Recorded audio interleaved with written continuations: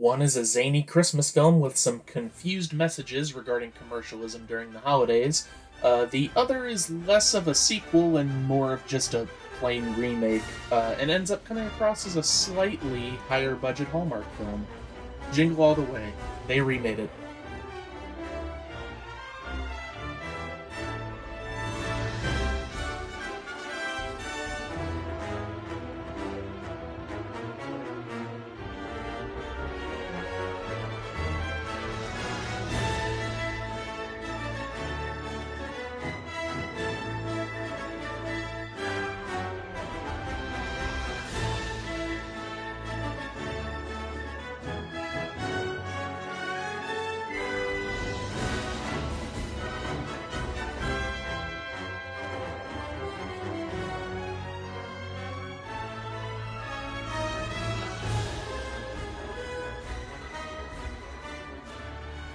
Hi, and welcome back to They Remade It. I'm your host, Stuart.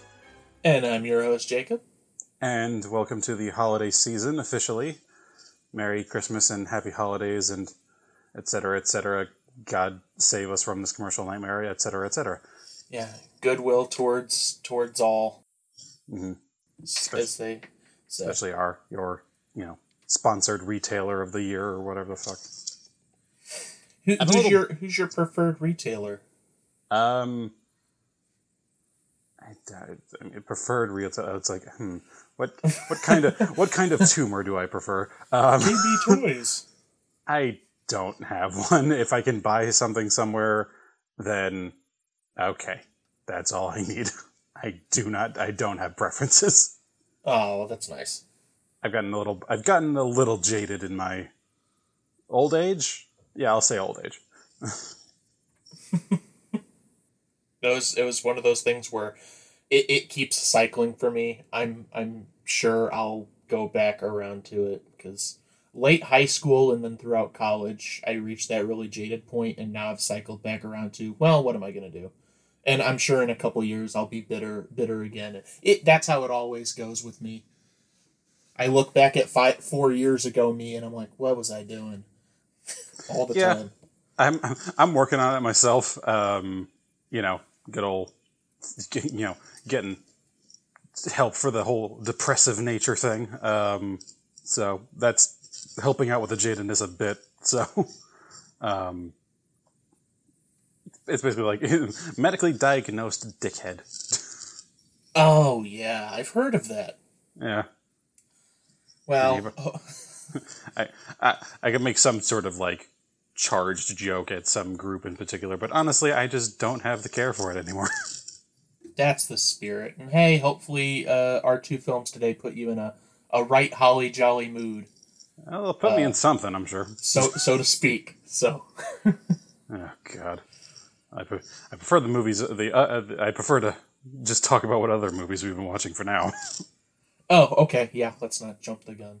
I imagine you probably have a longer list than me again. I've watched at least a couple things and like chunks of other things. So slightly, yeah. So, I mean, for the first time in a really long time, I don't have any theater-based news to report. I have not been to the theater since our last recording, even though I was trying to do it pretty frequently. And that's just because these past couple weeks have been very hectic, as you can attest to. Yup. So, it's the holiday season. That stuff's going to happen. But I do have plans to go this Friday evening to see the new Ghostbusters movie in theaters. So, I will be able to discuss that next time, at least. Forgot about that one. Yep. There's not too much out right. I mean, what that Eternals. Yeah, I'm not even King Richard. Like, yeah, a lot of people aren't. And I'm fine with that. And this is a sidebar, and I realize it, and I will almost certainly talk about it more in the year wrap-up show. But the fact that we have now seen a Marvel movie pretty much flop, we know the beast bleeds. Yeah, we I'm so happy. We just gotta prod it a bit more. Just open the wound, damn it. But that being said, I did watch a couple of things and play a couple of things. Firstly, I always go through this where I have a couple games in my backlog in this collection that I have, and I'm like, oh, I'm gonna go through them, and nothing at all went right this week. I was like, because I have Splatoon for the Wii U, and I was like, I actually haven't played it yet. I'm gonna play it. The Wii U gamepad charger is busted, so my Wii U gamepad is dead. And so it won't let me play the game, and I'm like, okay, great. I have something on my Switch that I was gonna play. The Switch will not connect to my TV. It's something with the dock, I think. You can play those games handheld, obviously, but I just can't do handheld stuff anymore. So I was like, all right, gonna put that off for now. The years of furiously playing Nintendo DS games have truly ruined all of us.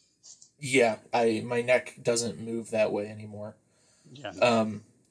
So finally I was like, you know what? I have a Sega Saturn that I haven't taken out of the box in a little bit, and I've been wanting to play Mr. Bones because I've never finished it. It's a great game with a lot of musicality, a lot of musical elements, and I enjoyed what I played before. So I popped that out. Disc 1 is missing. So I'm like, well, I can't play anything. So instead I watched some things. Yay! But that was my escapade. And that was just in the past, 4 days. Yeesh. So. But at least you get to watch something. Yeah. And most of it has just been catching up on TV shows and some anime that has been coming out, some of it through Netflix. Cowboy Bebop, the live action one, came out, and I was like, I don't know if I want to touch you yet. So that's there. I've heard pretty mixed things, to be honest. Everything positive I have heard has always been coupled with the fact that it shouldn't be a Cowboy Bebop show. So I'm sure that's good. I'm sure that merits something. I've heard it's got a bit of the Joss Whedon-itis with its dialogue. Oh, it do. I've seen clips where Spike is saying some very unspike things, we'll say. God damn you, Whedon. May your hell be filled with shitty quips. He's truly ruined our culture. But hey, yeah, so besides all that, I was going back through some Seinfeld, because I saw that got added to Netflix. So nothing that warrants big discussion, really, just a lot of minor things here and there. And I did watch one new movie, not brand new, but new to me. So following Dune and the failed Dune episode that we were not able to make, I started doing some more research into Dune, just out of interest. And something I had heard about prior to the David Lynch Dune was about this director that was trying to make his magnum opus Dune, and it fell through for budgetary reasons. Hollywood didn't want to touch it. He was sort of a surrealist director. Which, honestly, you'd think would work out kind of well for Dune, of all things. You would think so, but, I mean, there are other problems with that movie he wanted to do, which, frankly, I'm like, I kind of side with the studio on this. But anyways, what I didn't know is that a documentary about it was made in 2014. So I watched that documentary. It's called Jodorowsky's Dune. And it's an interview with him and all of the extremely talented people that he pulled together to try and make this project. And not just I want this person, I want that person. Literally everyone he went to, said they'd do it. And then it just fell through at the last minute because none of these studios would finance it. But it's so interesting to see him sort of talk about this experience he wanted to create, where it's this movie is going to be a religious experience. You will leave the theater changed. And I'm like, okay, all right. I'm sure it'd be good, but he is one of those very avant-garde directors, and okay, look, it doesn't come up until like the last 10 minutes of the movie, but one of the primary problems, which if I was a studio exec, I wouldn't finance this thing either, is he wanted it to be like 12 hours long.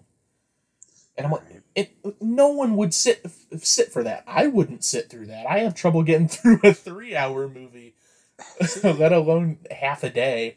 See, this is the shit that we're talking about, people. Like how we've talked about in the past. Of we like movies. We will never really, at the end of the day, ever call ourselves film buffs because this is what being a film buff does to you. It does this whole thing of like it's creating a religious experience. It's going to be 12 hours long. Like these folks live in a fantasy world if they think that's anything that anyone would willingly do. All right, I'm sorry. Like, it's a grand thought to have, and it's, in a way, like, ambitious and kind of respectable to be like, yeah, I want this to be a possible thing. It's just, it's batshit insane.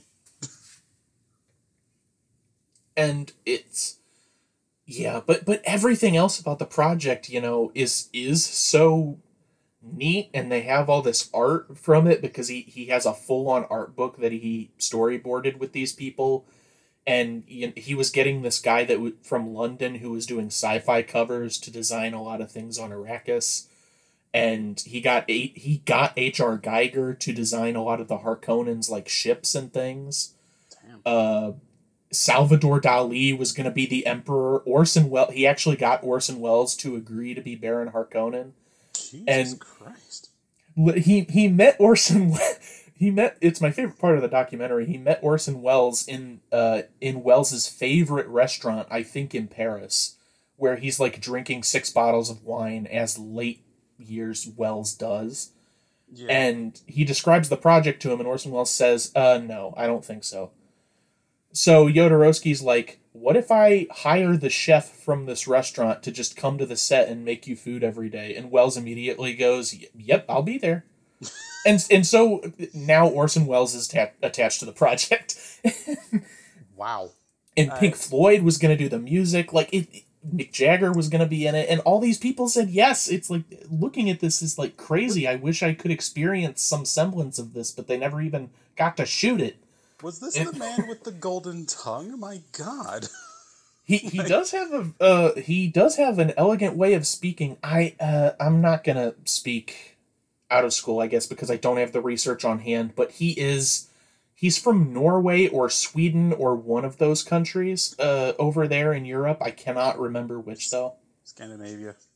Unfortunately, yeah, something like that, or maybe it even, I don't know. But yeah, that was a really interesting watch. It's like an hour and 28-minute documentary.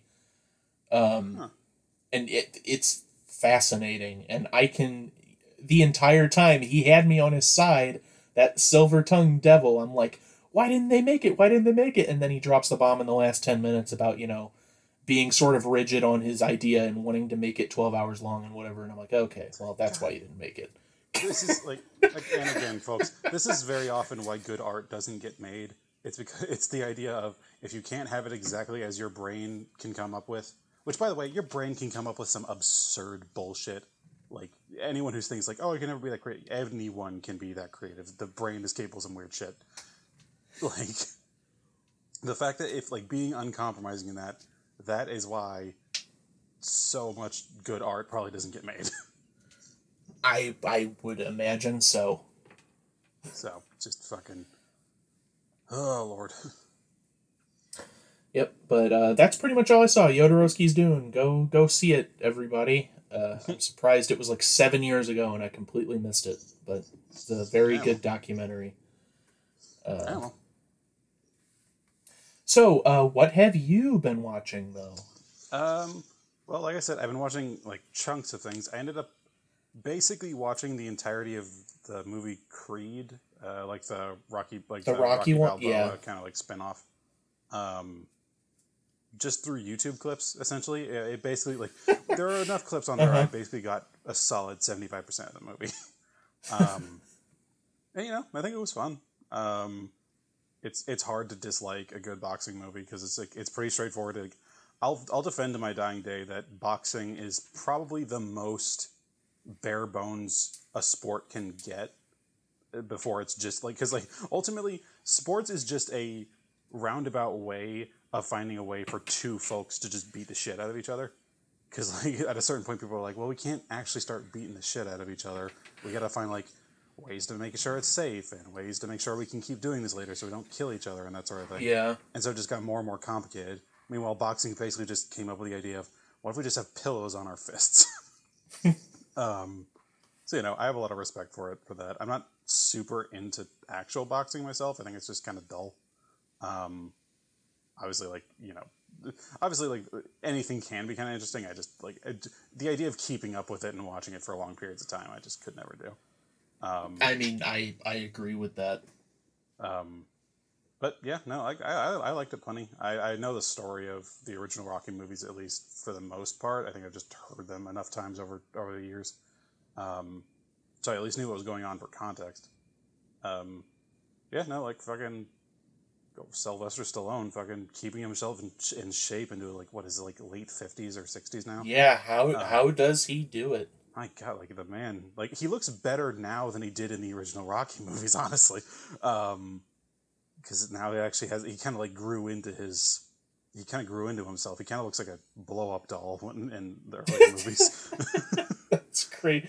Now, slight sidebar. I guess both of us are using up our sidebars at the beginning of the show, but didn't Jackie Stallone, the rumpologist, didn't she pass away just last year? I have no idea. I think she passed away either early this year or last year. Huh. That literally means nothing. You just made me think of it. I was like, I gotta say, I don't know at all. Did I bring up Sylvester Stallone's mom passing away on the podcast? I don't remember. I'm sure maybe. That's honest. I honestly couldn't tell you, bud. Oh well. Damn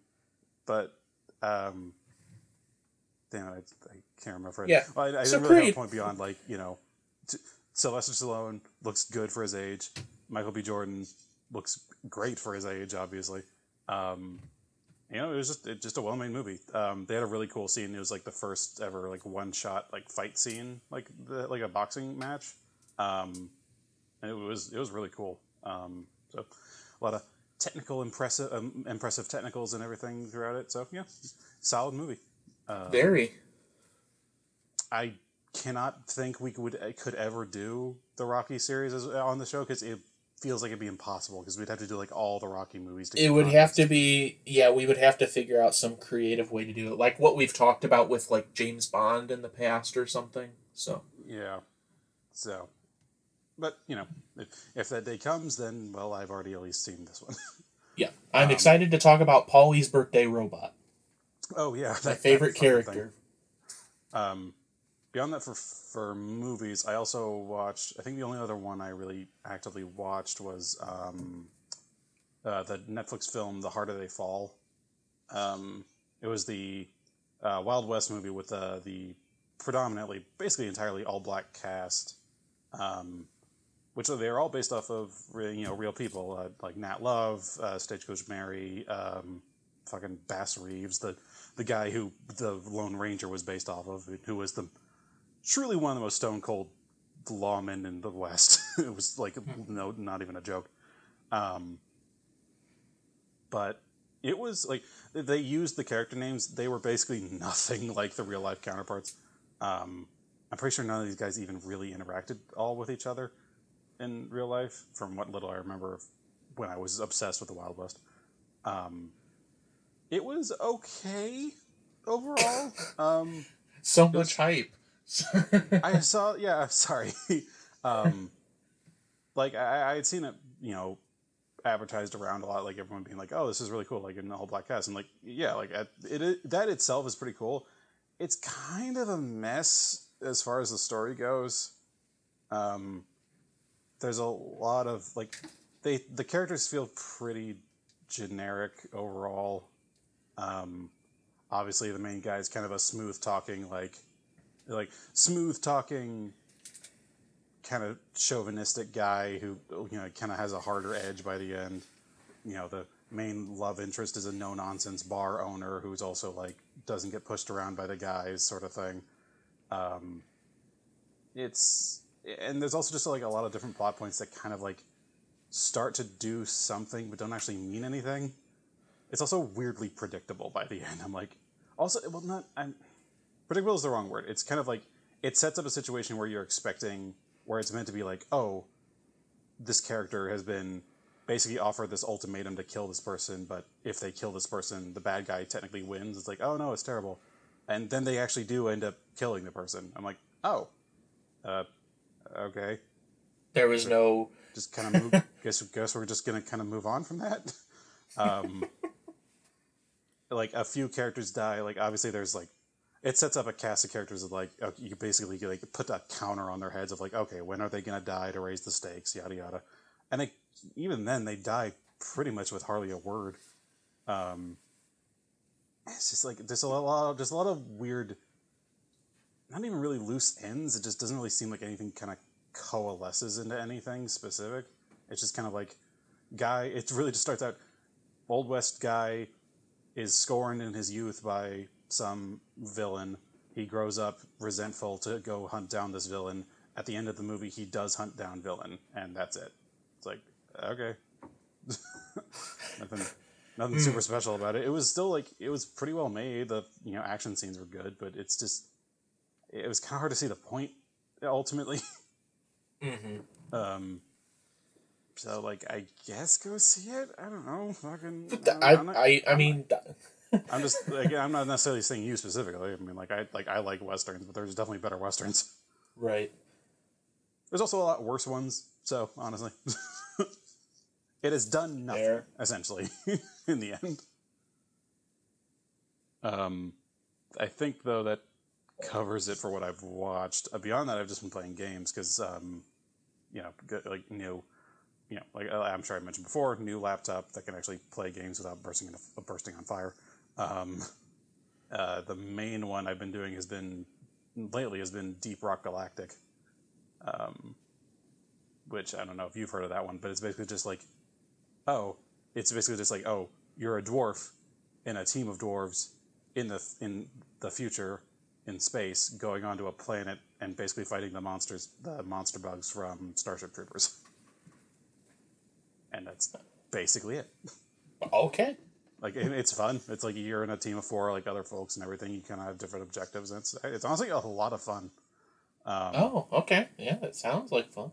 Yeah, it's like quick matches usually. I mean, like, obviously more complex ones take longer. But yeah, it's everything from, like, you just go down to mine a certain mineral and then you got to get the hell out. Sometimes you got to escort this big, like moving drill to get to a specific resource. Sometimes you have to, like, you're basically creating an underground, oil refinery that you have to defend. It's good fun. I spend the majority of my time playing that. Okay. What was that game that we played in college? It was also space based, and you were in groups of 4, and you'd go down and do tasks. Helldivers. Helldivers. Yes. Yeah, the game I hated. Yeah. Yeah, the game that you really did not care for. Okay.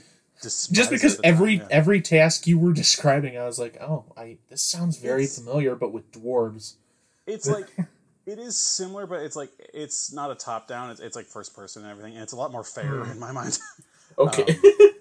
It's like, plus, like, the whole thing of it is you're in this, essentially this planetoid that's been overmined and, like, is collapsing so much that it's basically just peppered full of holes. And your whole thing is, like, the whole environment's, like, completely destructible. Like, you have to be able to, like, navigate through these caverns. Like, you have to, dig up, like, passageways. You have to, like, put down zip lines or, like, create artificial platforms and everything to get around it. It's a lot of fun just with the verticality. Okay. So, like, I think you'd like it. Like, just, you can check it out sometime. I might actually do that.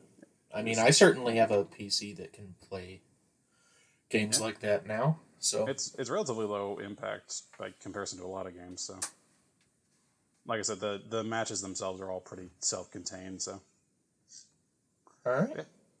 Deep Rock Galactic. You heard it here, folks. Deep Rock Galactic. Vote on it at the next Joystick Game Awards, or yes, I think it's I think it only recently exited early access officially. But anyway, I have one other game I did, and it's kind of inconsequential at this point. It's a game called Valheim, which is like an open world Viking game. Now that I do know about. That one, I was having a lot of fun for the first kind of stage of it. You have to beat like these like big bosses to kind of move forward in the game. Got to the second area and immediately started getting killed over and over and over again. And it's honestly not that fun anymore. It is. I have hit a wall that I really don't have much desire to climb over now. So it might be easier in groups, but it doesn't look like you can actually join. You can properly join like community servers. It says you can, but they're all locked every time I try to do it, and it's only ever like one person on them anyway. And these are like between like hundreds of servers, so it's like either something's fucked or they just don't work. So unless like the friend group decides to get into this, I'm probably just gonna leave it. I mean, that's fair. I there's something to be said about like having difficulty in your game, especially ramping up or having different areas that have a much more increased skill level. But if you don't have a desire to conquer it, it's like, well, is that really your fault, or is that the game's fault for not grabbing you enough so that you want to overcome that? Yeah. So I also imagine if we as a friend group would play it, it would just kind of be the Terraria situation again, which is to say, you guys wanting to make basically just like bare bones structures to go get all the achievements. Meanwhile, I'm actually trying to like build structures and shit and just staying at home. Me and Nick haven't done it in a while because his schedule is so hectic, but the both of us did pick up Terraria just a few months ago, and we played for like 2 nights, and the entire conceit was, okay, we want to get through, we want to beat the game, and we want to beat hard mode, but let's like actually do something. And so we started building like a treehouse style base in the jungle, and we just haven't been able to go back to it. You guys finally fucking did something that I did. Which I guess I can't blame the two of you. You being like, Nick was a mech engineer, wasn't he? Yeah. And your computer engineering. Pretty much, yeah. So meanwhile, architectural engineer, or engineering rather. So I guess it all makes sense. I think so, yeah. It's like I want to play the RPG elements of the game. And I'm like, I like making things. You gotta get the materials, though, Stu. How are you gonna get the materials to make things? I mean, like, I got my clay, I got my stone. That's all I need for me. You don't want to build out of, like, metals? Sounds expensive. It can be. And impractical. Do you know the tensile strength of steel compared to that of brick? No, but I know that metal get hot. Indeed. So do brick. That is how you make brick. I don't even know where I'm at anymore. That's pretty much all I got. All right. Valheim. It's kind of shitty. It's still in early access. I'm sure they're working on some of the balance stuff, but I got frustrated and I just didn't want to play it anymore. No, I understand. Well, I don't know what to say. I wish you had ended your discussion on Creed, because then I'd be like, well, boxing and wrestling, they're not that, well, they are, but they're in the same. There's a WWE guy in the sequel to the thing we're watching today. Yeah. It's silly. We don't know why he's there, and I've never even heard of him, even with what little knowledge I have of WWE. So, welcome to it, folks.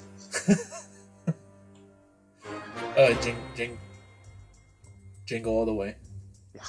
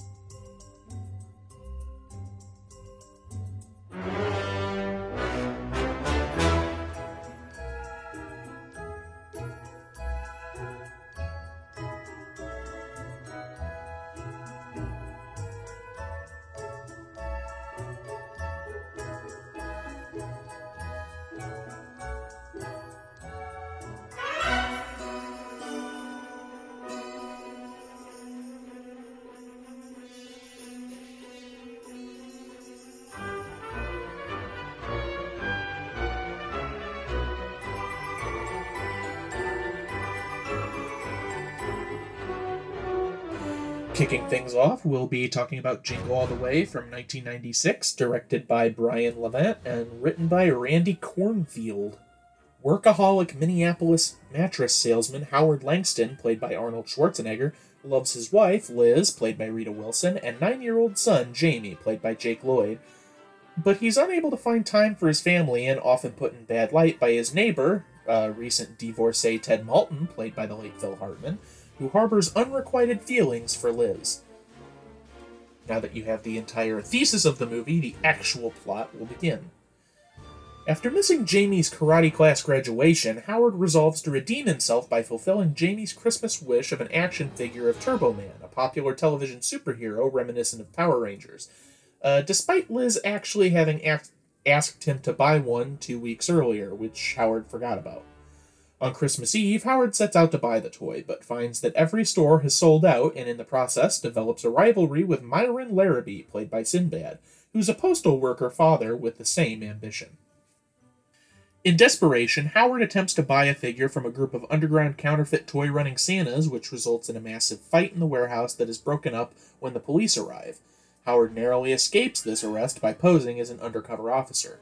Exhausted at his failure and out of fuel, Howard goes to Mickey's diner and calls home, intending to tell his wife the truth. Jamie answers the phone but keeps reminding Howard of his promise to be home in time for the annual holiday entertainment parade. Losing his patience, Howard yells at Jamie, after which he feels guilty and depressed after Jamie scolds him for not keeping his promises. Howard finds Myron at the diner, and they share their experiences over coffee, where Myron tells Howard of his resentment towards his own father for failing to get him a Johnny 7 OMA for Christmas. After the discussion, the two overhear a radio station advertising a competition for a Turbo Man doll. The ensuing fight between Howard and Myron results in the diner's phone getting damaged, forcing Howard and Myron to race to the radio station on foot, where the DJ tells them that the competition was actually for a Turbo Man gift certificate. DJ played by Martin Mull, strangely enough.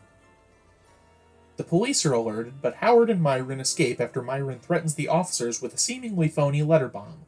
Officer Alexander Hummel, played by Robert Conrad, who is also a character that Howard has run into twice already, investigates the package only to have it detonate, much to the men's shock. Upon returning to his Suburban, Howard finds it stripped by car thieves with Merry Xmas spray-painted on the windshield. He returns home in a tow truck only to find Ted putting the star on his Christmas tree.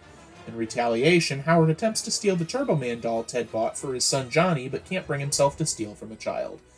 Unfortunately, he is caught in the act and left alone while his family goes to the Christmas parade with Ted. After letting Jamie and Johnny out of the car, Ted attempts to seduce Liz, but she violently rejects him by hitting him with a thermos of eggnog. Meanwhile, remembering his promise to Jamie to go to the parade, Howard decides to attend as well, but runs into Hummel yet again. The ensuing chase leads to Howard hiding in a storage room where he is mistaken for the actor portraying Turbo Man and dressed in the highly technological costume. As Turbo Man, Howard uses his chance to present a limited edition action figure to Jamie, but they are confronted by Myron dressed as Turbo Man's enemy, Dementor. Despite Howard's pleas for Myron to stop, a long chase ensues involving even a jetpack flight. Myron acquires the toy from Jamie but is cornered by police officers while Howard saves his son. Howard reveals himself to the family and apologizes for his shortcomings. The police return the toy to Jamie as Myron is arrested, but Jamie decides to give the toy to Myron for his son, proclaiming his father as the true hero. The crowd from the parade carries Howard for being a hero, while Myron, Liz, and Jamie look on and smile.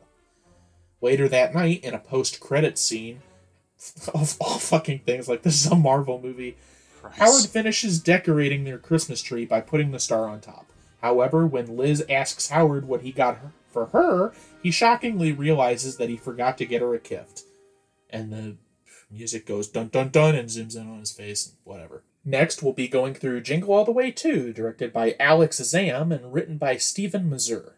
Truck driver Larry Phillips, played by Larry the Cable Guy, competes with the current husband of his ex-wife, the wealthy businessman Victor, played by Brian Stepanek, for his daughter Noelle's affection, Noelle played by Kennedy Clements. And yes, her name is actually Noelle. Sorry. Larry tries to find out what Noelle wants most by surreptitiously opening Noelle's letter to Santa Claus after offering to mail it for her. He then tries to buy what he believes is her heart's desire, a Harrison the Talking Bear toy, which also happens to be the toy of the season. However, new stepfather Victor sends his spy, a man he employs named Welling, played by Eric Brecker, to follow Larry and find out what it is Noelle wants, so he could be the one to fulfill her dreams. Victor is determined to make it impossible for Larry to get his hands on a Harrison bear by having Welling buy every one that he can find and thwarting Larry each time he tries to get his hands on one.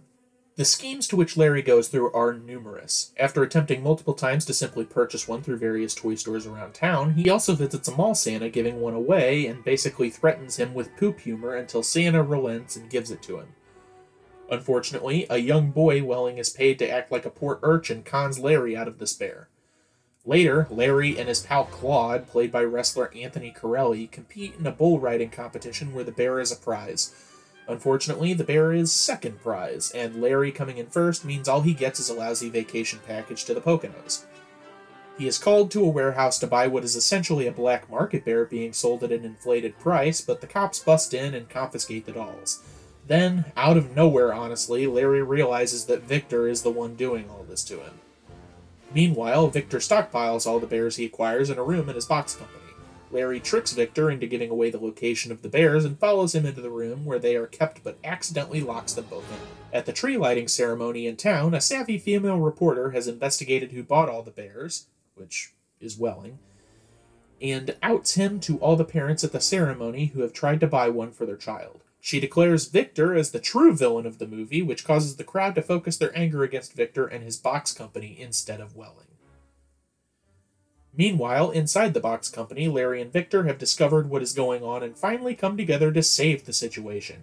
How do they do this? Well, as Larry explains, Victor bought up all the bears so that he could give them to the people of the town for free. Of course! Victor isn't a piece of shit executive at all. Finally, the two sort of reconcile and the four of them decide to have Christmas together. Larry and Victor give Noelle the prize toy from both of them, only to find out Noelle never wanted the toy at all. They question her not wanting the toy and point out it was in her letter to Santa Claus. Larry produces the letter, which, to his dismay, when correctly interpreted, says something completely different from what he had thought. She didn't ask for a Harrison, but rather for her family to be together as one. Side note, this is a phonetical mistake and is pretty comedic if you think about it. They discover a burned turkey and then proceed to fight about where to go out to eat. The end. And then like a weird kind of pop version of Jingle Bells kind of goes on over the credits. It's very strange, but you know what? It's a welcome change from all the rockabilly Christmas music that plays during the actual film. Honestly, yeah. It gets really... I get sick of it. Really, God, you never know what you got till it's beaten over the head with rockabilly. Leroy, the redneck reindeer, pulling on... Hit. Maddening. God damn the fake redneck community. That's right, I called it the fake redneck community. Come at me, fake rednecks. Oh, they will. Yeah, so I will do full circle, and then we'll go on to the actual meat of the discussion.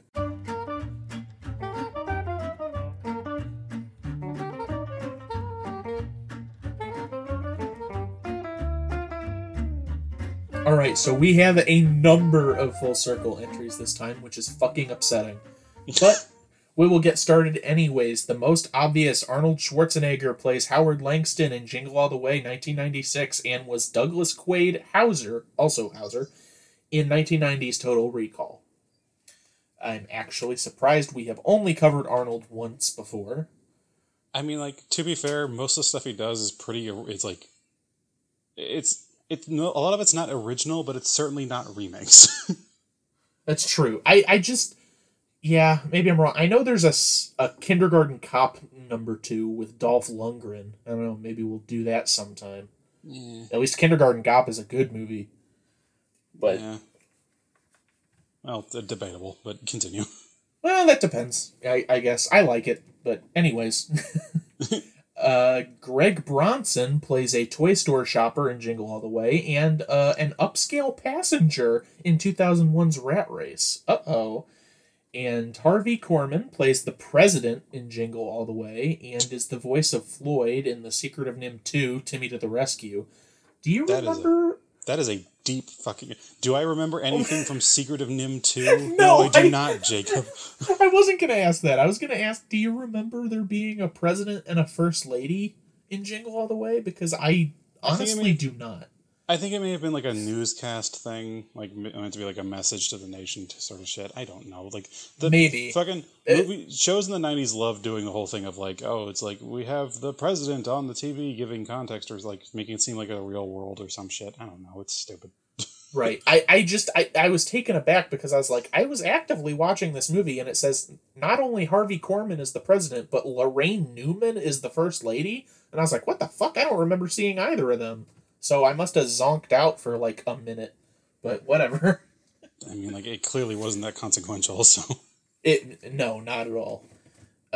Anyways, two more for 96 Jingle All the Way. First, Jim Belushi, of course, plays the Mall Santa, the one that escorts Arnold to the warehouse full of evil Santas, and plays Patrick Martin in Little Shop of Horrors, 1986, the musical version, of course. Yeah. And John Rothman was the mall toy store manager in Jingle All the Way. He was Dr. Myron in 2008's The Day the Earth Stood Still, and he was the administrator of the Haunted Library in 1984's Ghostbusters. So, this guy's getting around in every decade. I guess. Oh. And now we got two for Jingle All the Way, too. How appropriate, right? But I'll lump them together. This is Jacqueline Robbins and her sister Joyce Robbins. They play Lorraine and Rita, respectively, in Jingle All the Way 2. This is a couple of old woman twins that, like, speak in creepy unison. Which I was like, I weirdly loved them because they were just like, oh, these guys, we just have like two of the Fates just hanging out in this fucking town. The only good part of the movie, I think. Yeah, like the Zarina City sisters, the Russian folklore thing. Yeah. However, we have seen these actresses once before. They played the blind twins in the Nick Cage classic from 2006, The Wicker Man. Oh my god. That is them. Holy shit.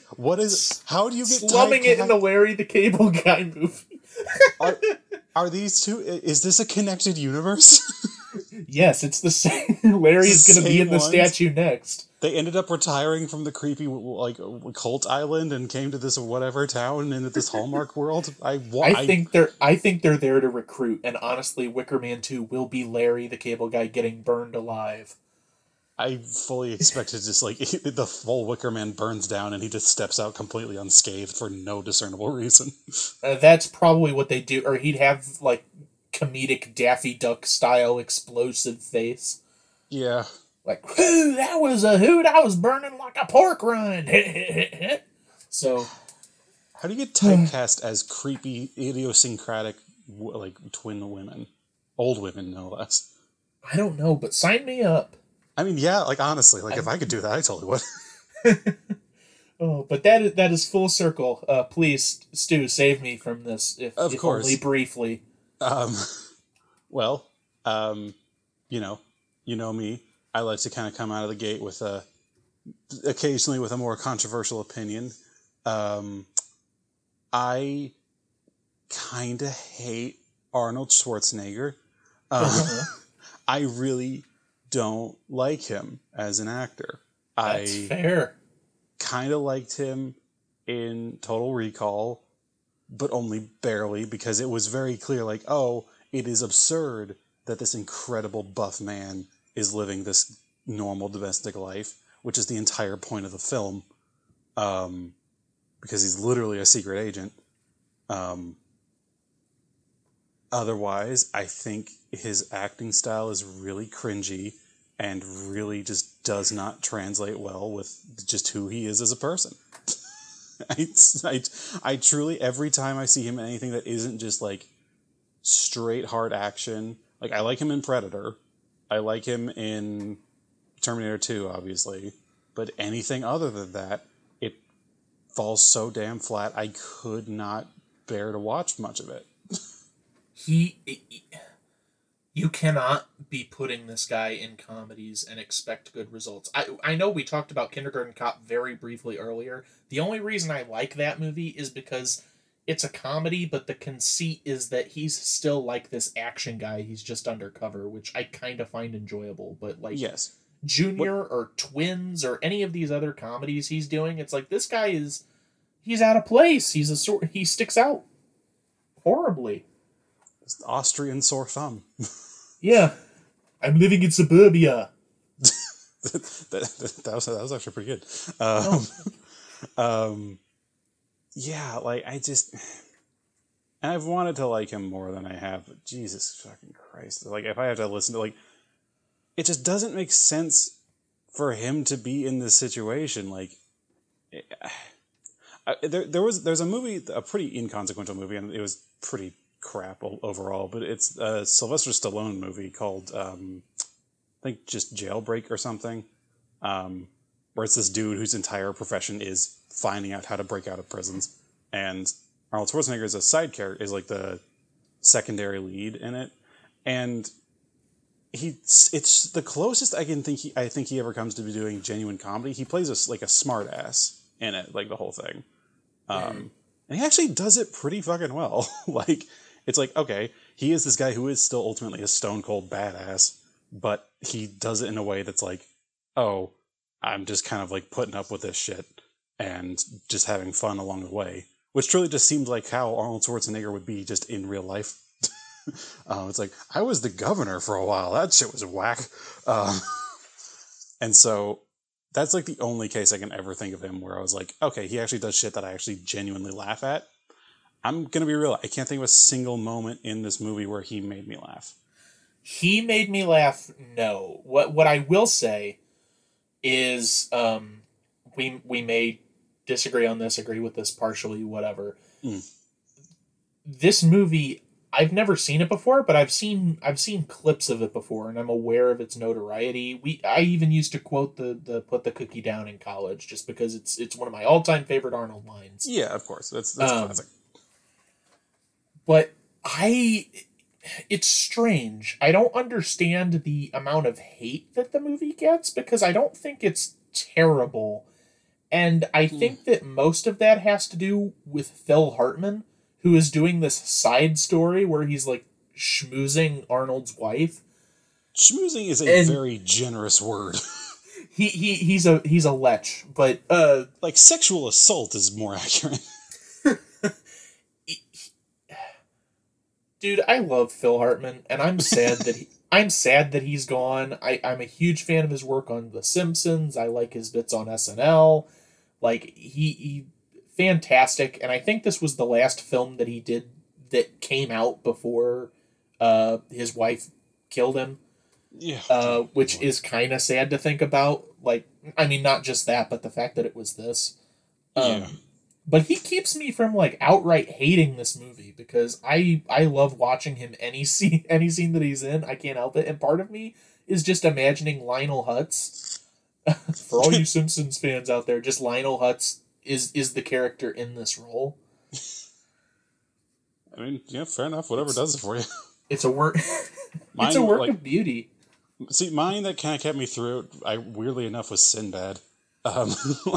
Really?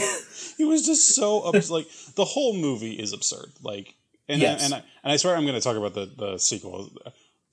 We'll get to it. I will. It's a remake. It's not a fucking sequel. I don't care if it has a 2 on it. It has nothing to do with the original. It's anyway crazy. This whole movie is so over the top in every case. Like the movie ends with them having a legit jetpack fight. Like fucking Iron Man who coming in here, you know, like doing it like 10 years earlier. But like Sinbad really is just kind of like in this and just decided, okay, fuck it. I'm going to chew this scenery like gum. And just like every scene he's in, I'm like, I'm enjoying this more. Like this is more fun than watching this Howard guy be a complete, absolute prick. And just like, just being a terrible father and husband and just general person overall. Meanwhile, this Sinbad guy just coming in like a bat out of hell in every situation. And like, just literally just in the end just decides, you know what? I'm totally in for the win. I'm going to dress up as the villain to this character and just completely go balls to the wall with the situation. I'm like, I can't help but respect that. That is his good moment.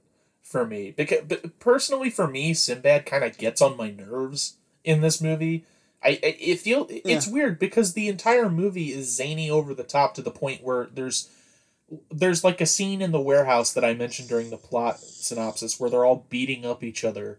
Like a big fight breaks out, and Arnold punches an elf, which is Vern Troyer, dressed as an elf.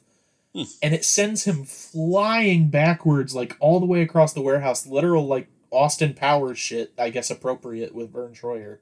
So the whole movie is like this, but for some reason Sinbad like participating in this like gets on my nerves. I'm like, can you just stop for like 5 seconds? but his turn as Dementor, dressing up as the Turbo Man villain at the end.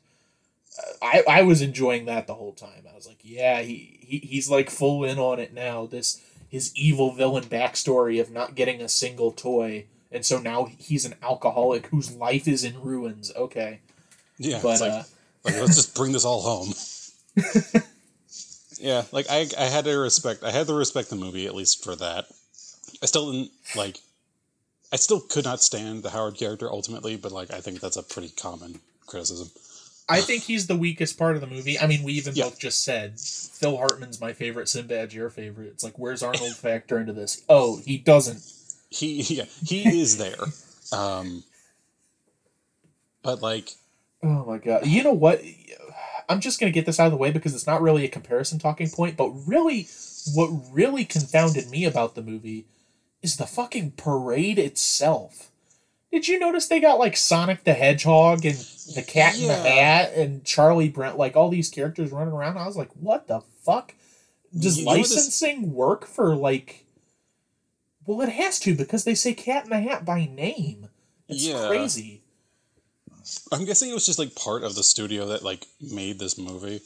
But yeah, no, it's kind of weird. I think like it almost gives the air of I think they really wanted to be able to do this at the Macy's Day Parade, but they couldn't really justify that, and so they just ended up being like, well, we got these costumes. That's close enough, I guess. That's close enough. This is the original Ready Player One. That's what this is. Fuck me.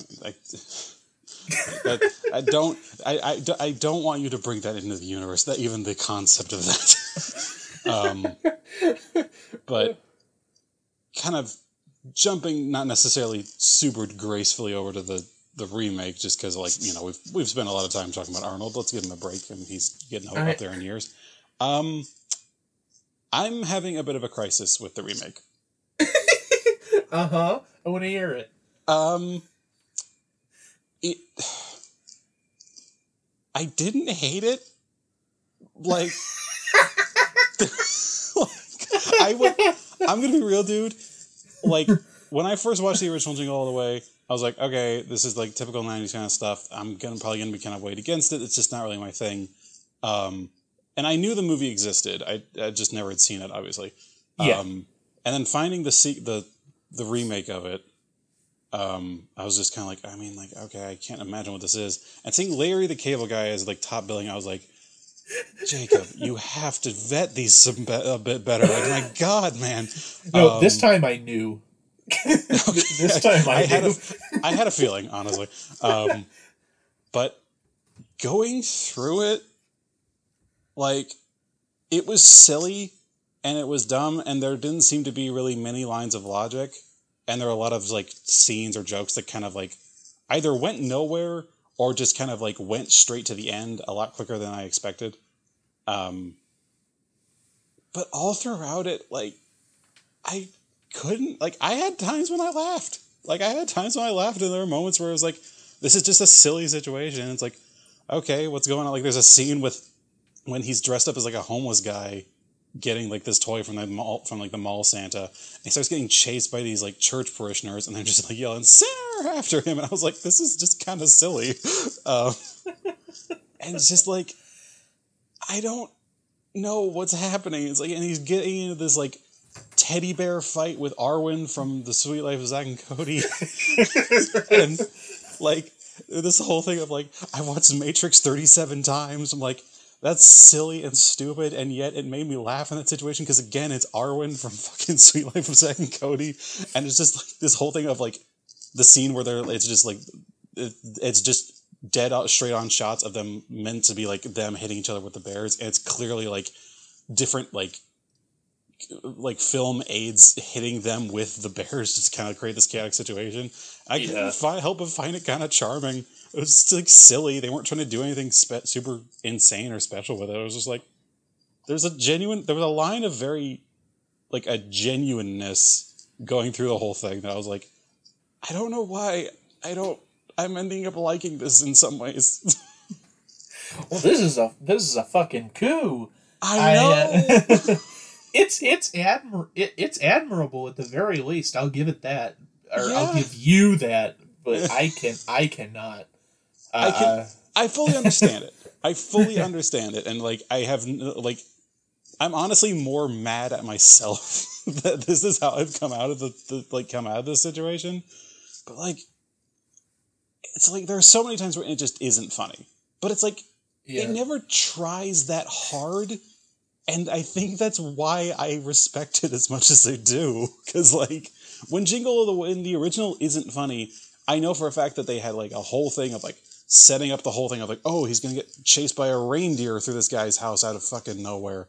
And he's going to, like, set things on fire. He's going to throw flaming logs at these carolers. I didn't laugh once or have any good time in that scene exactly once. And I knew that was meant to be, like, this whole big thing, like, they were predicting, like, oh, the theater's going to be up roaring with laughter the whole time.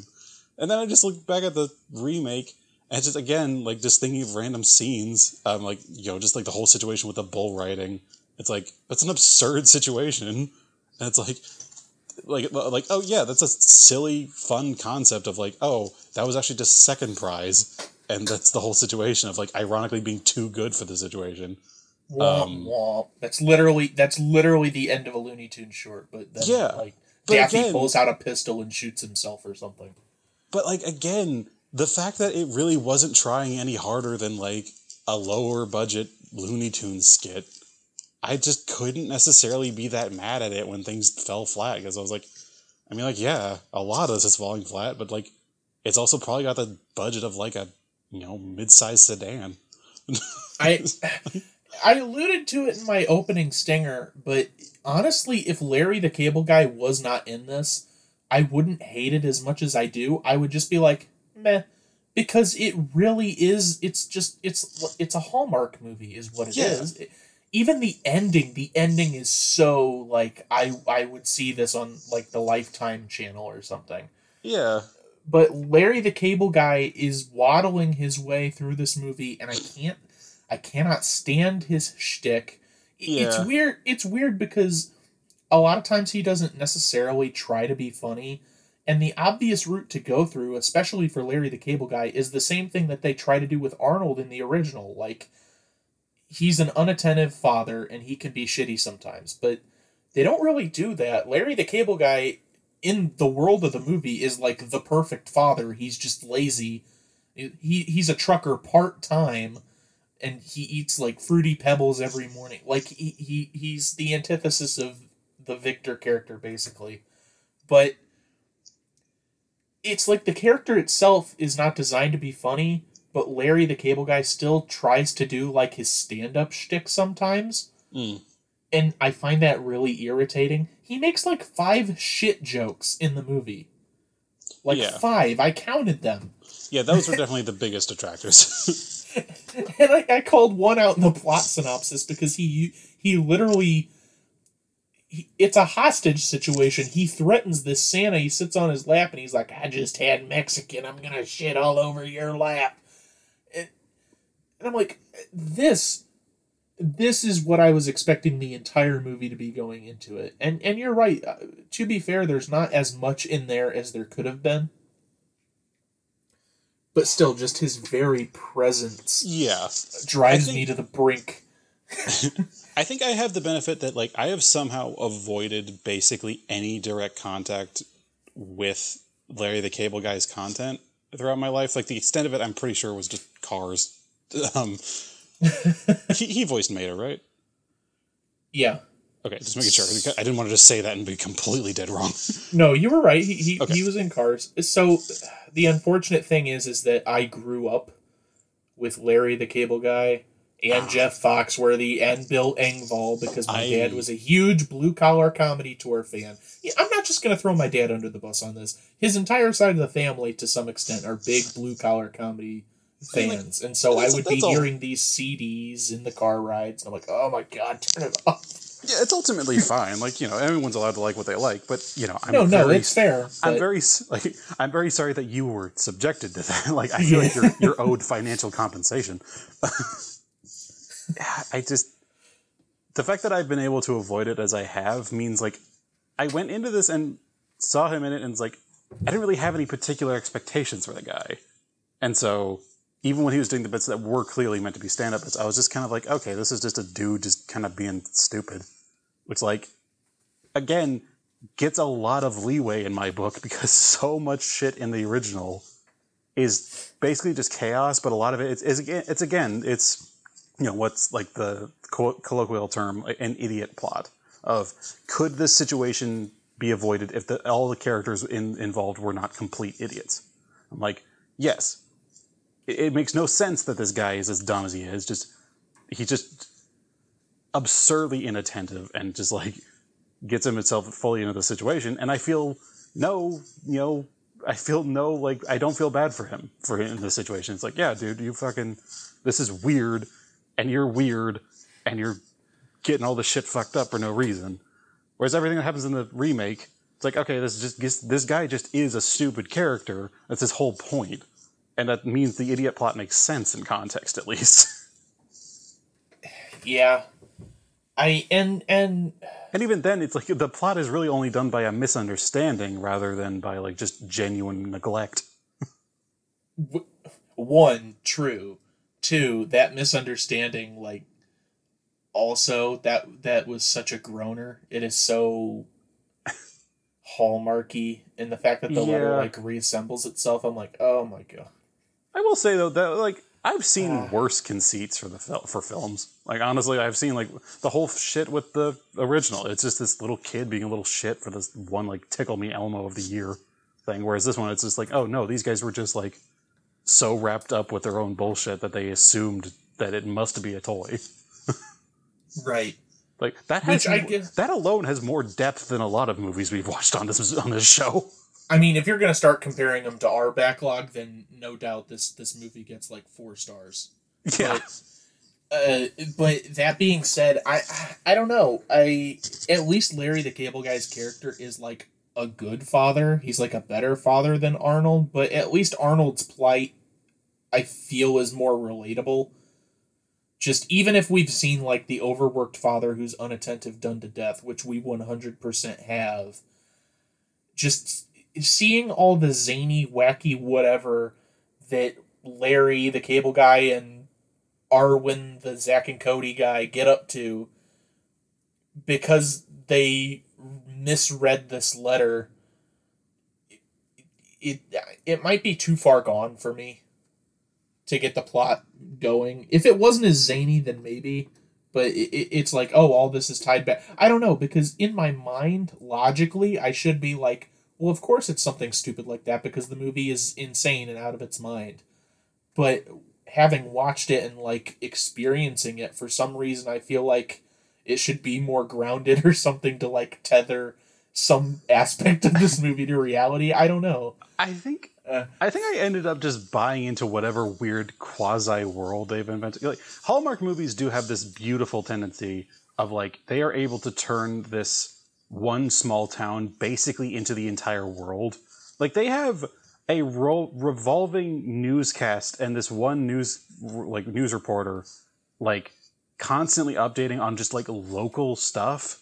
Because, like, these are, like, local channels showing, like, I guess it's a small town, yeah. This small town of, like, oh, this specific town that has run out of this specific toy.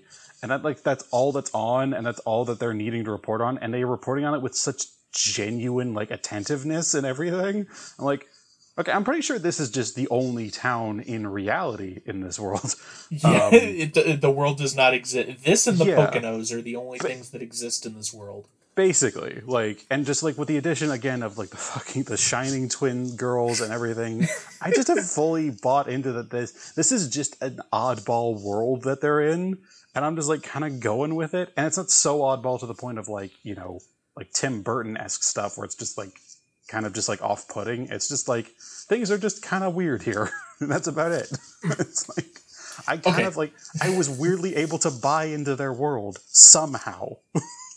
So long as we're talking about the insanity of this world and actually buying into it, that actually leads me perfectly into my next little bit here, which there was a part of this movie, I'm not kidding, that gave me a really bad headache. Like I thought I was gonna have an aneurysm, and it really shouldn't have, but I was trying to buy into how crazy this world was. I might know what you're talking about. I might know what you're talking about, but yeah, go on. I hope so. So, constantly what is happening is Larry the Cable Guy in this movie exists in a video game where he goes on a side quest to obtain a bear. He fails. He goes back to the diner, which is the hub world, and then he goes on another quest to get a bear, right? Yeah. So at one point, so constantly what's happening throughout this movie, which he even does with the twins who end up attacking him, he sees people with a bear, and he's like, where'd you get that bear? Everyone's getting a bear except for him, which is not reflected in the end of the movie, but whatever. Yeah. So at one point, he's walking around and all these people have bears, and they're flipping bears in the air, and they're juggling bears, and this one guy's like gonna eat a bear sandwich. And I'm fully bought in that this is reality now. This is actually happening because this is what the world wants to happen. So, and then he drives to the toy store that he's been to like 3 times throughout this movie, and that guy, who I'm pretty sure is Alex Zam, the director of the movie, is behind the counter. And Larry's like, give me the bear. And so the clerk pulls up a Larry the Cable Guy bear. And remember, I'm still bought into this, but now I'm like, did this guy... Because Larry and this guy just had a fight earlier in the movie. So I'm like, did the guy like make a bear to get back at him? And then it says Larry the Cable Guy's catchphrase, which is more confusing because in the movie, his name is Larry, so I'm like, is he supposed to be Larry the Cable Guy in the movie world? And and then he pulls up the Victor Bear, which all the kids really want, and I did not realize that this was a dream sequence until like 20 minutes later, because I actually paused the movie because I had to stop. You were having you were having an existential crisis, my man. It actually hurt my head because the movie was so crazy that a dream sequence, they actually fooled me into thinking that it was real life. I gotta say, Jake, is that a criticism or one of the greatest compliments you could ever give about something? I took 2 Tylenol, so I'm going to give it a big thumbs down. Wow. That's honestly astounding. I take it you had absolutely no problems with that scene. I mean, like, I kind of figured it was a dream sequence at a certain point, but like, yeah, I could definitely see how you could totally buy into it. Like, yeah, the movie just like, it doesn't. This movie is so fucking weird. Okay, like movies are usually able to just kind of establish tone pretty directly out of the gate. The original did it just with like, it opened up with the whole like action sequence with the turbo doll thing. And just like the whole thing of being like silly, and it's like, oh, this isn't actually reality, but oh, it turns out, things are actually pretty crazy and wacky and action packed. This movie, the remake, is so weird with its tone, and that it is almost impossible to tell where the point is when it actually establishes it firmly, that I can't tell if it's infuriating or brilliant. I'm pretty sure it's just infuriating. But like, the fact that could happen for you, and the fact that I could never get too angry at it, like physically, I just could not bring it in myself to be like, this is so bad I need to pause it. I normally need to pause movies a lot. Like, normally, like, I have a thought in my head or whatever. maybe it's just the fact that it's basically just a Hallmark movie, and they're basically just like eating. It's basically like the white rice of movies, where it's like, if you can't handle that, I don't know what you could handle. But I was able to pretty much watch this thing through start to finish with minimal pauses for like moments of like, that was actually weirdly funny, or what the fuck is going on there. Like, I don't know what's happening, Jake. That's crazy to me. Also, was that the scene that you were thinking I was going to bring up, or it wasn't? I think the thing was like, I think it was going to be like when they were having like the weird like back alley handoff when they were like with like the the little person like as the elf and everything. Oh yeah, sort of reflecting the warehouse stuff from the first movie. Like I figured that was gonna kind of be it, just like of how like there's nothing it's nothing overtly absurd about the situation, because like, okay, yeah, all these characters have been established. They're not directly poking fun at the guy just because he's short and everything. And they even show him to be very competent as a person, because he's straight up judo flips Larry. And he's just like, he clearly is friends with, the like the main clerk guy. And so like, it actually all feels very serious, and it doesn't feel like it's more just like, oh, this is just kind of a situational thing. And so I figured that was gonna be it for any number of reasons. But again, like, just looking back on it, I'm like, I feel like that scene should have made me angrier, but I'm not. It was well enough made.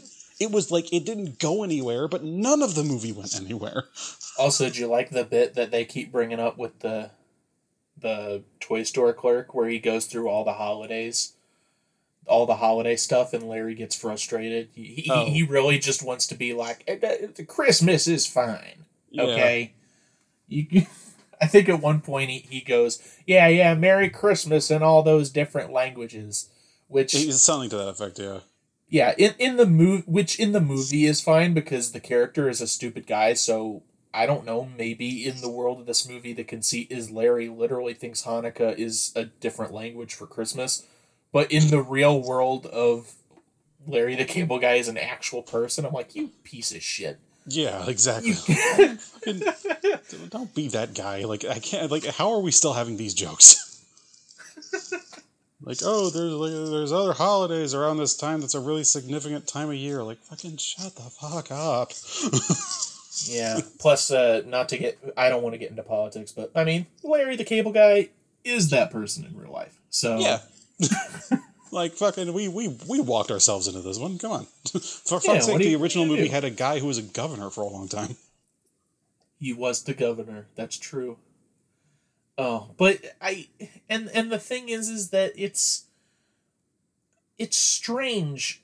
Arnold's presence in the original movie is definitely a detractor, don't get me wrong, but everything else around him, for me at least, makes up for it, I guess.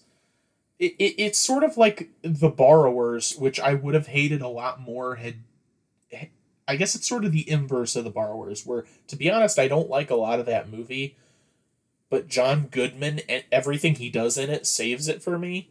This is like the inverse, where it's like Arnold is actively trying to wreck my enjoyment of the movie, but everything else is making it so that I don't. If that makes any sense at all. I think... It's like, I think so.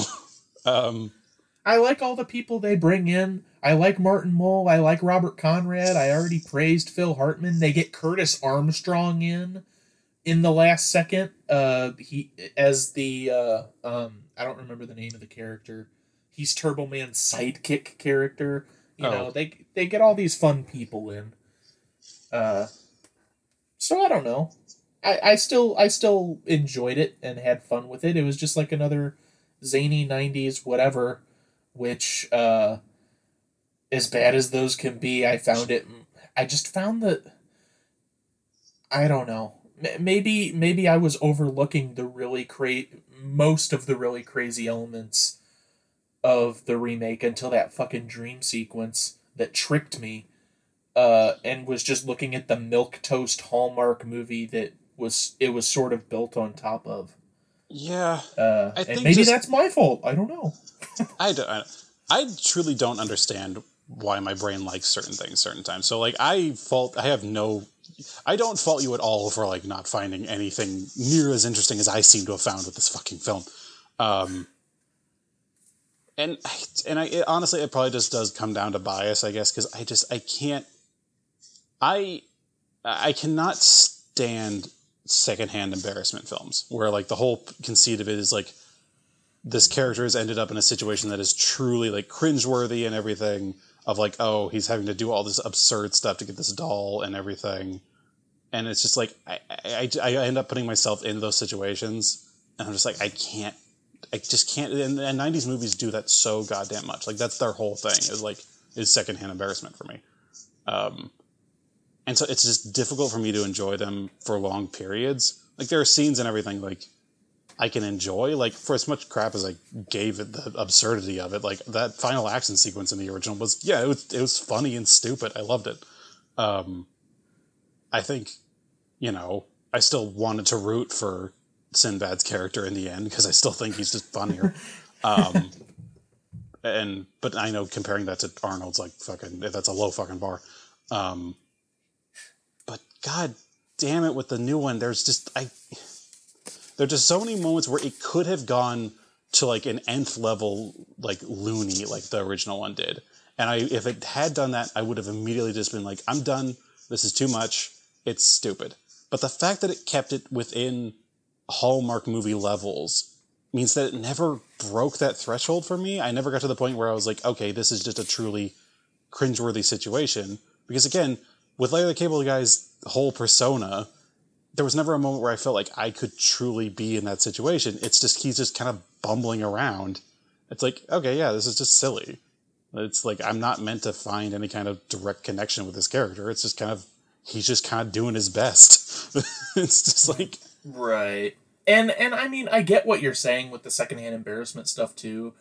I think because it's not as absurd as the remake, don't get me wrong, but it has some of those absurdist elements, which I guess maybe keeps me from getting the secondhand embarrassment, because I'm like, I'll never be in this situation.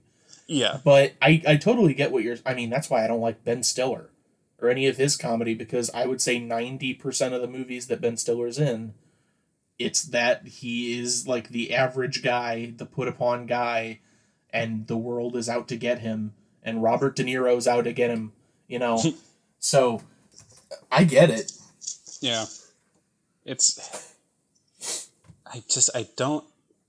Maybe I just have a soft spot for Hallmark movies, honestly. I think I could get right down to it. I think, like, that's one of the few, like, it's one of the few things you get on, like, Christmas time TV or, like, really any kind of holiday time TV or really any time TV where it's pretty just, like, there and it's not doing anything wrong.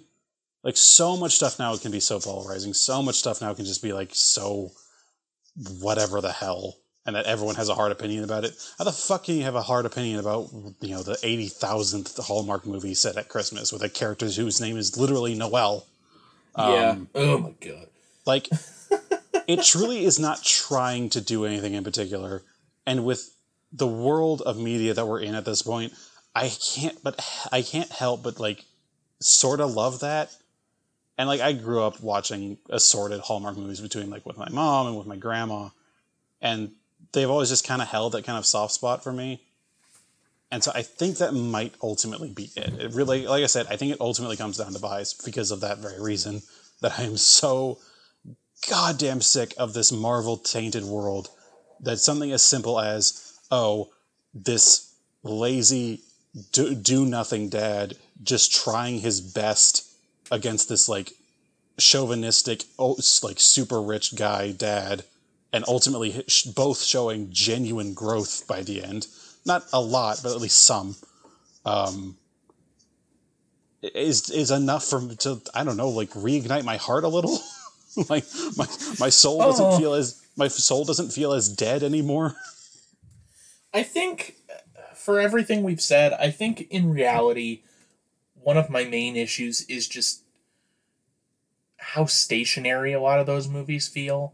Mm-hmm. And some of that is because, it takes place in a small town, everyone knows each other, there's not many places to go. But it feels... How do I explain that? if I were to like take the settings and the backdrops of each of these movies and like draw a graph, the original Jingle All the Way would be like a jagged line from point to point going everywhere. Mm-hmm. And the remake would be, it would look like a flower. There'd be a circle in the middle that represents that fucking diner. And then each little petal loop would be like, oh, this is the toy store, this is the warehouse, this is the homeless shelter where he cons homeless people. You know, this is the tree farm, which also oddly doesn't go anywhere. Did you find that strange? I barely even remember it. Yeah. He went to that Christmas tree farm because his daughter guilts him into getting like an actual tree. And this woman, I don't know, the way that her and Larry interact, it feels like they're setting up like a romantic thing, but it doesn't go anywhere. I feel like that happened a couple of times. And he doesn't end up getting a tree either. Yeah. So what the fuck? I'm sure there's some like someone did a brief film analysis that this is like some variation of like Purgatory or something. Oh yeah, someone did a creepy cartoon fan theory for Jingle All the Way too. Which, like, I feel like could be describing any Hallmark movie, ultimately. I think that it really kind of does sum it up as, like, the fact that these kind of movies don't ever go anywhere. It really they're just in purgatory. They are just, like, in this situation where, like, you can't leave. The two central conceits to any kind of plot is one of two things. It's either a man goes on a trip or a stranger comes to town. Yes. I guess the original is a man goes on a trip, ultimately. Yeah. Because he's going through all these like exotic, like weird, shitty situations. I don't think there's really anything because it's ultimately like a man goes on a trip for the remake, but he doesn't really go anywhere. A man goes on several short walks. Yeah. Like that's kind of what it is. He loops around the block 4 times. Yeah. And every time he stops, he gets more food at the diner. Yeah. But like deep fried everything. Hold the salad, which was hilarious to me. Yeah. But yeah, like yeah, like there was a lot of those moments where I was just like, oh, for fuck's sake. I honestly, like, ultimately at the end of the day, you can't really ask for much more than that in some occasions. Like, there's a situation for everything, and sometimes you just want to walk around the block. Honestly, I guess so. I think I'm just so drained from all these movies that have to set up these insane universes or these insane setups, like hearing teasers years and years in advance. I've been getting the fucking like trailers or months and months in advance. I'm getting the fucking trailer for Scream 5 for months, and it feels like a year now. It's not even Halloween anymore. Scream 5 and Eternals. Every time I go to the movies, I see those trailers. Yeah. I'm just like, can we stop? There's gotta be other movies. One time. And I got the trailer for that new Coen project, and I'm like, oh, show me that again. Yeah, like that was the Macbeth one, right? Yeah, it looks so good. It looks so good. And like, show me that every time. That's the kind of shit I mean. It's like, why can't I miss just something that was just straightforward. It's like, here's a movie, here's when they are doing something. And I'm going to talk about this more because an actor I think I really like, it's something Selvig. He had a whole like talk about like, there's a recent movie that came out called The Last Duel that flopped pretty hard. And fucking, what's his face? I think it was Scorsese actually. It was Ridley Scott. And he like lambasted folks saying like, oh, it's like the whole like millennial generation. They didn't like care like some shit about watching things on their phones or whatever. And this guy Selvig, who's like the same age as Scott, basically came in and was like, no, and basically ripped that theory to shreds. It's like, no, it's because this whole environment that's been created in the film industry by Marvel and all these big budget things are destroying the concept of just a single film. Like, you can't do mid-budget films anymore because they don't get any of you can't have that sort of thing anymore. Like, one thing they said is that the movie One Flew Over the Cuckoo's Nest, it showed in theaters in Norway for something like 20 years. Like, movies just like stuck around and just like entered the popular zeitgeist just over time like that. You cannot do that anymore. Like you can't just have a movie just staying in the theater. Like you can have it brought back like 10 years later maybe, but with how fast and how money driven all these movies are, you just can't. And so, especially not in just the streaming sort of climate period. Right. People aren't going to theaters as often, and I'll say I've actually heard decent things about The Last Duel, and I'm interested to see it. But that is not a theater movie for me. I could care less whether I see that in the theaters. Yeah. To be honest. And honestly, for me, like I think the conceit is pretty. It's honestly kind of like eh. And also, it's basically just being like, oh, that's fine too. It's like, oh, it's another situation of medieval times when a dude is basically just like pushing himself onto a woman. The woman gets blamed, and people have to die for it. It's like, that's not a great thing to hear about, folks. Like, we still deal with shit like that now. No, we're over it. We're past that. Yeah, we're on to the next thing, which I don't know what the fuck the next thing's going to be. Jingle All the Way 3. Oh, God. But to end this diatribe and this weird soapbox I found myself on that was driven by a Larry the fucking Cable Guy movie, I truly think the only reason I have as much respect for this movie as I do is simply because of that whole idea of everything just has to be this massive fucking thing now. And I just can't stand it anymore. Like, just as something as simple as a guy just doing his best, and it's not like, ultimately, no one has to die, no one has to be in horrible situations, no one has to get arrested. It's ultimately just like, things are just okay. They could be better, but they have certainly been worse. And like, that's fine. That's enough for me to be like, yes, this is a good movie. So, I don't even know how much we need to, like, restate our theses, rewrite the conclusion of our essays here at the end, because I think we pretty well stated the camps that we're in and why we're in there. I'm sorry if I've been long-winded about this. It's just, I'm genuinely, like I said when I started talking about it, I'm having a crisis with this. I don't understand what's happened. It's all right. I like 1, you like 2. Yeah. Or 1.5 or whatever. That's really that is a really dumb name for it's this stupid. movie. So this should not be called stupid. Jingle All the Way 2. It's like they did, like they could have just called it Jingle All the Way, or like Larry the Cable Guy's Jingle All the Way. Like, that would have been fine.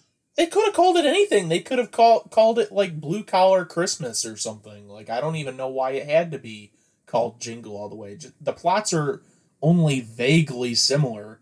Like, Larry the Cable Guy doesn't have a Sinbad unless you consider Victor, but Victor's pulling the strings, and Larry doesn't even know he's involved until, like, the 50-minute mark. Like, could have called this movie anything. Which also, like, it's shocking to me that this movie is actually 6 minutes longer than the original. No, sorry, 4 minutes. That's like, really? Okay. Didn't expect that. They get all that additional setup, because honestly, to be fair, Turbo Man 10 minutes in is when the toy search starts in the original. Harrison the Talking Bear, Larry doesn't start looking for it until like 30 minutes in, because first he and Victor have to have the dick measuring contest of like, oh, well, he's got fake California snow, I bought real snow, and he gets like crushed by a wave of melted ice. And he hooks up Christmas lights with car parts and things. Like, there's a lot of fluff at the beginning of the remake. Also. Yeah, there's a lot of parts in this movie where it's just kind of like, okay, it's like moving on. Yeah, to the next scene. It's like, yeah, it really, you really kind of hit the nail on the head, where it's like, it really just does feel like a series of side missions. Which, like, again, I don't have a problem with. Like, I like games that are like that, where it's like, oh, here's one general goal, but here's a bunch of other shit that you can do along the way. That's why I like Witcher 3. Would you play an open world Larry the Cable Guy game? No. Would you play it if it was The Witcher, but instead of you were playing Larry the Cable Guy instead? I mean, like, everything else would be the same. It's just like it's just Larry the Cable Guy is also Geralt. Yeah, and he says all the lines, and he says "get her done," and instead of like riding wild animals, he like drives around in a pickup. Like, yeah. I mean, like, I'd play that. Sure. That sounds fascinating. Like, I'd want to see, like, it's basically just like like, I don't know what the fuck, why I wouldn't do that. That sounds like I know it'd be Larry the Cable Guy, but the pure juxtaposition between that and the truly macabre world that is The Witcher, that sounds like a character study. I'd do it. I'd give it a whirl. Yeah, I'd definitely like to see a Hallmark movie centered on, with instead of Larry the Cable Guy, it's Geralt. Oh, okay. That'd be fun. That would be fun. For some reason, I thought you were gonna say like a Hallmark movie fighting game. I don't know why. I don't know why that is what I thought. I mean, that'd be fun. That'd be fun too. Do they even have a roster, really? Or would they just use like the actors and actresses that appear in all their movies? And I'd say actors and actresses. I think they'd probably just want to get some like aggression out. They've probably been so twee for so long. They just need to kind of like Candace Cameron beret mains. They just need to start fucking putting on the gloves and start swinging. God, we need to start writing this shit down. These are good ideas, people. Yeah. Philistines. Oh my God! What the fuck is this is what this movie has done to me. It has somehow reignited my creative spark. I don't understand what is happening. I guess Jacob? How on God have I spent so many minutes in this one episode, like waxing philosophic about like movies at large and like the concept of like grander movies versus like small scale movies. Versus like Blade Runner, I didn't talk about shit this much. Dude, you know what's really fucked up is like the last time we had a conversation like this on an episode was Seven Samurai. Exactly. This is what Larry did. What the flying hell? Oh my God, I have been the movie industry has truly broken me. I truly just like there are no rules anymore. Like for me, like anything could be good. Anything could be good. Anything that is purported to be good is probably shit. I can't trust it anymore.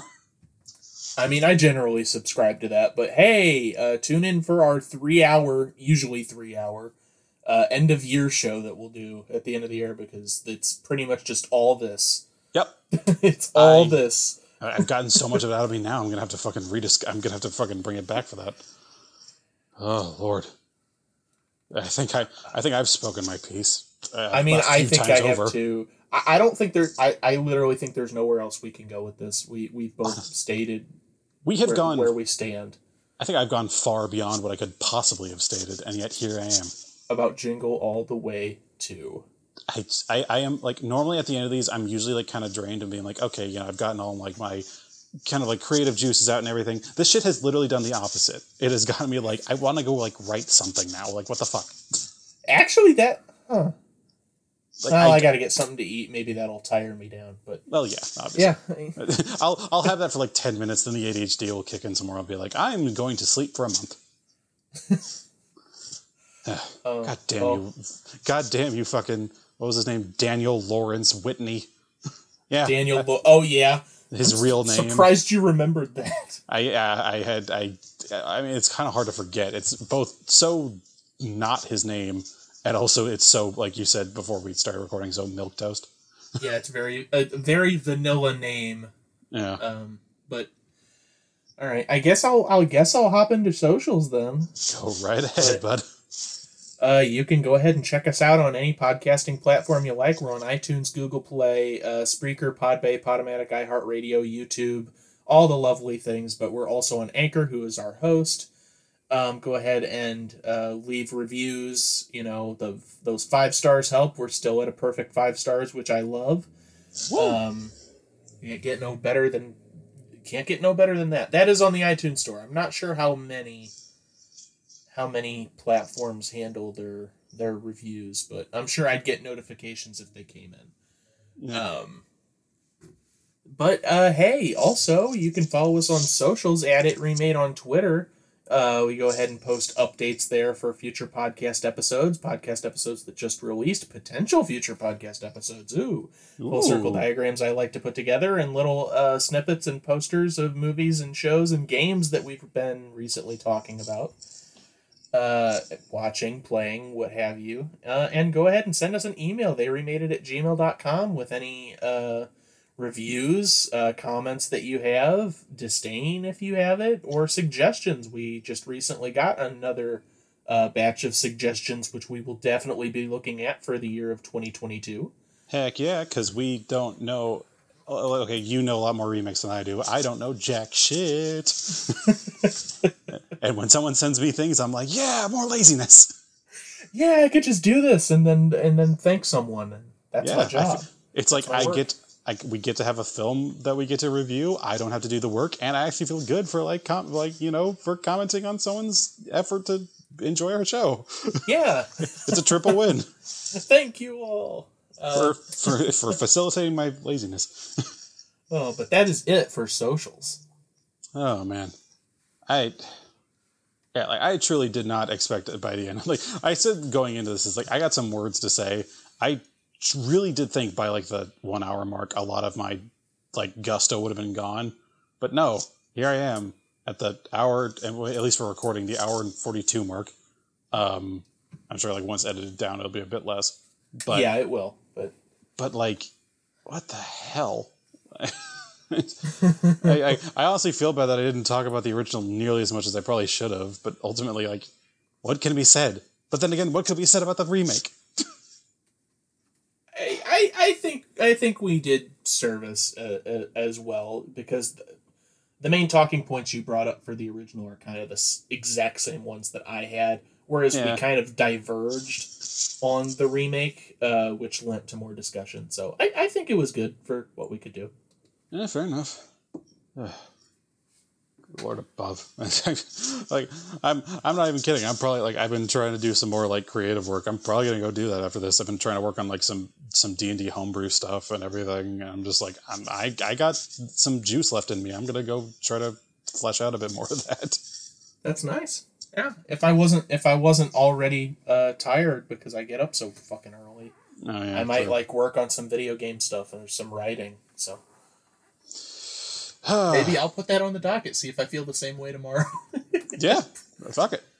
Yeah.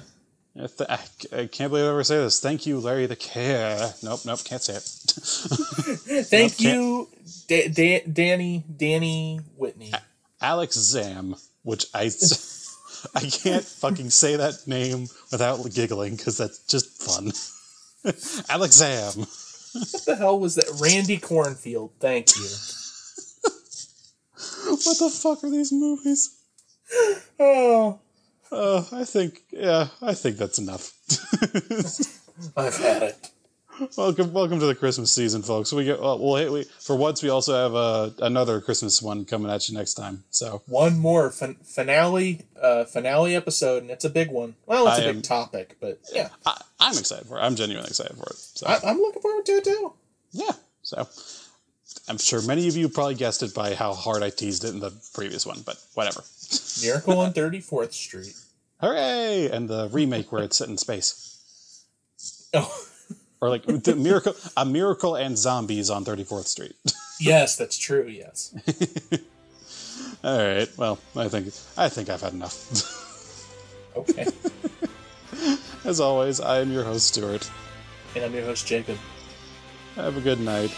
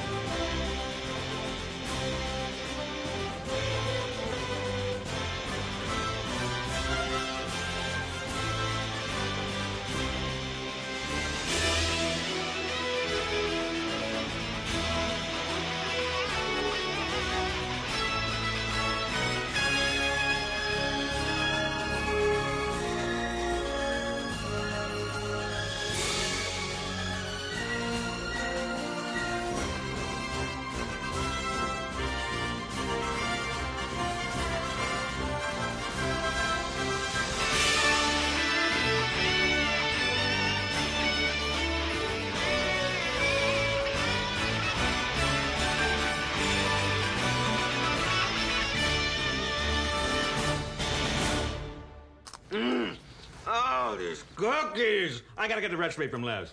Put that cookie down! Now!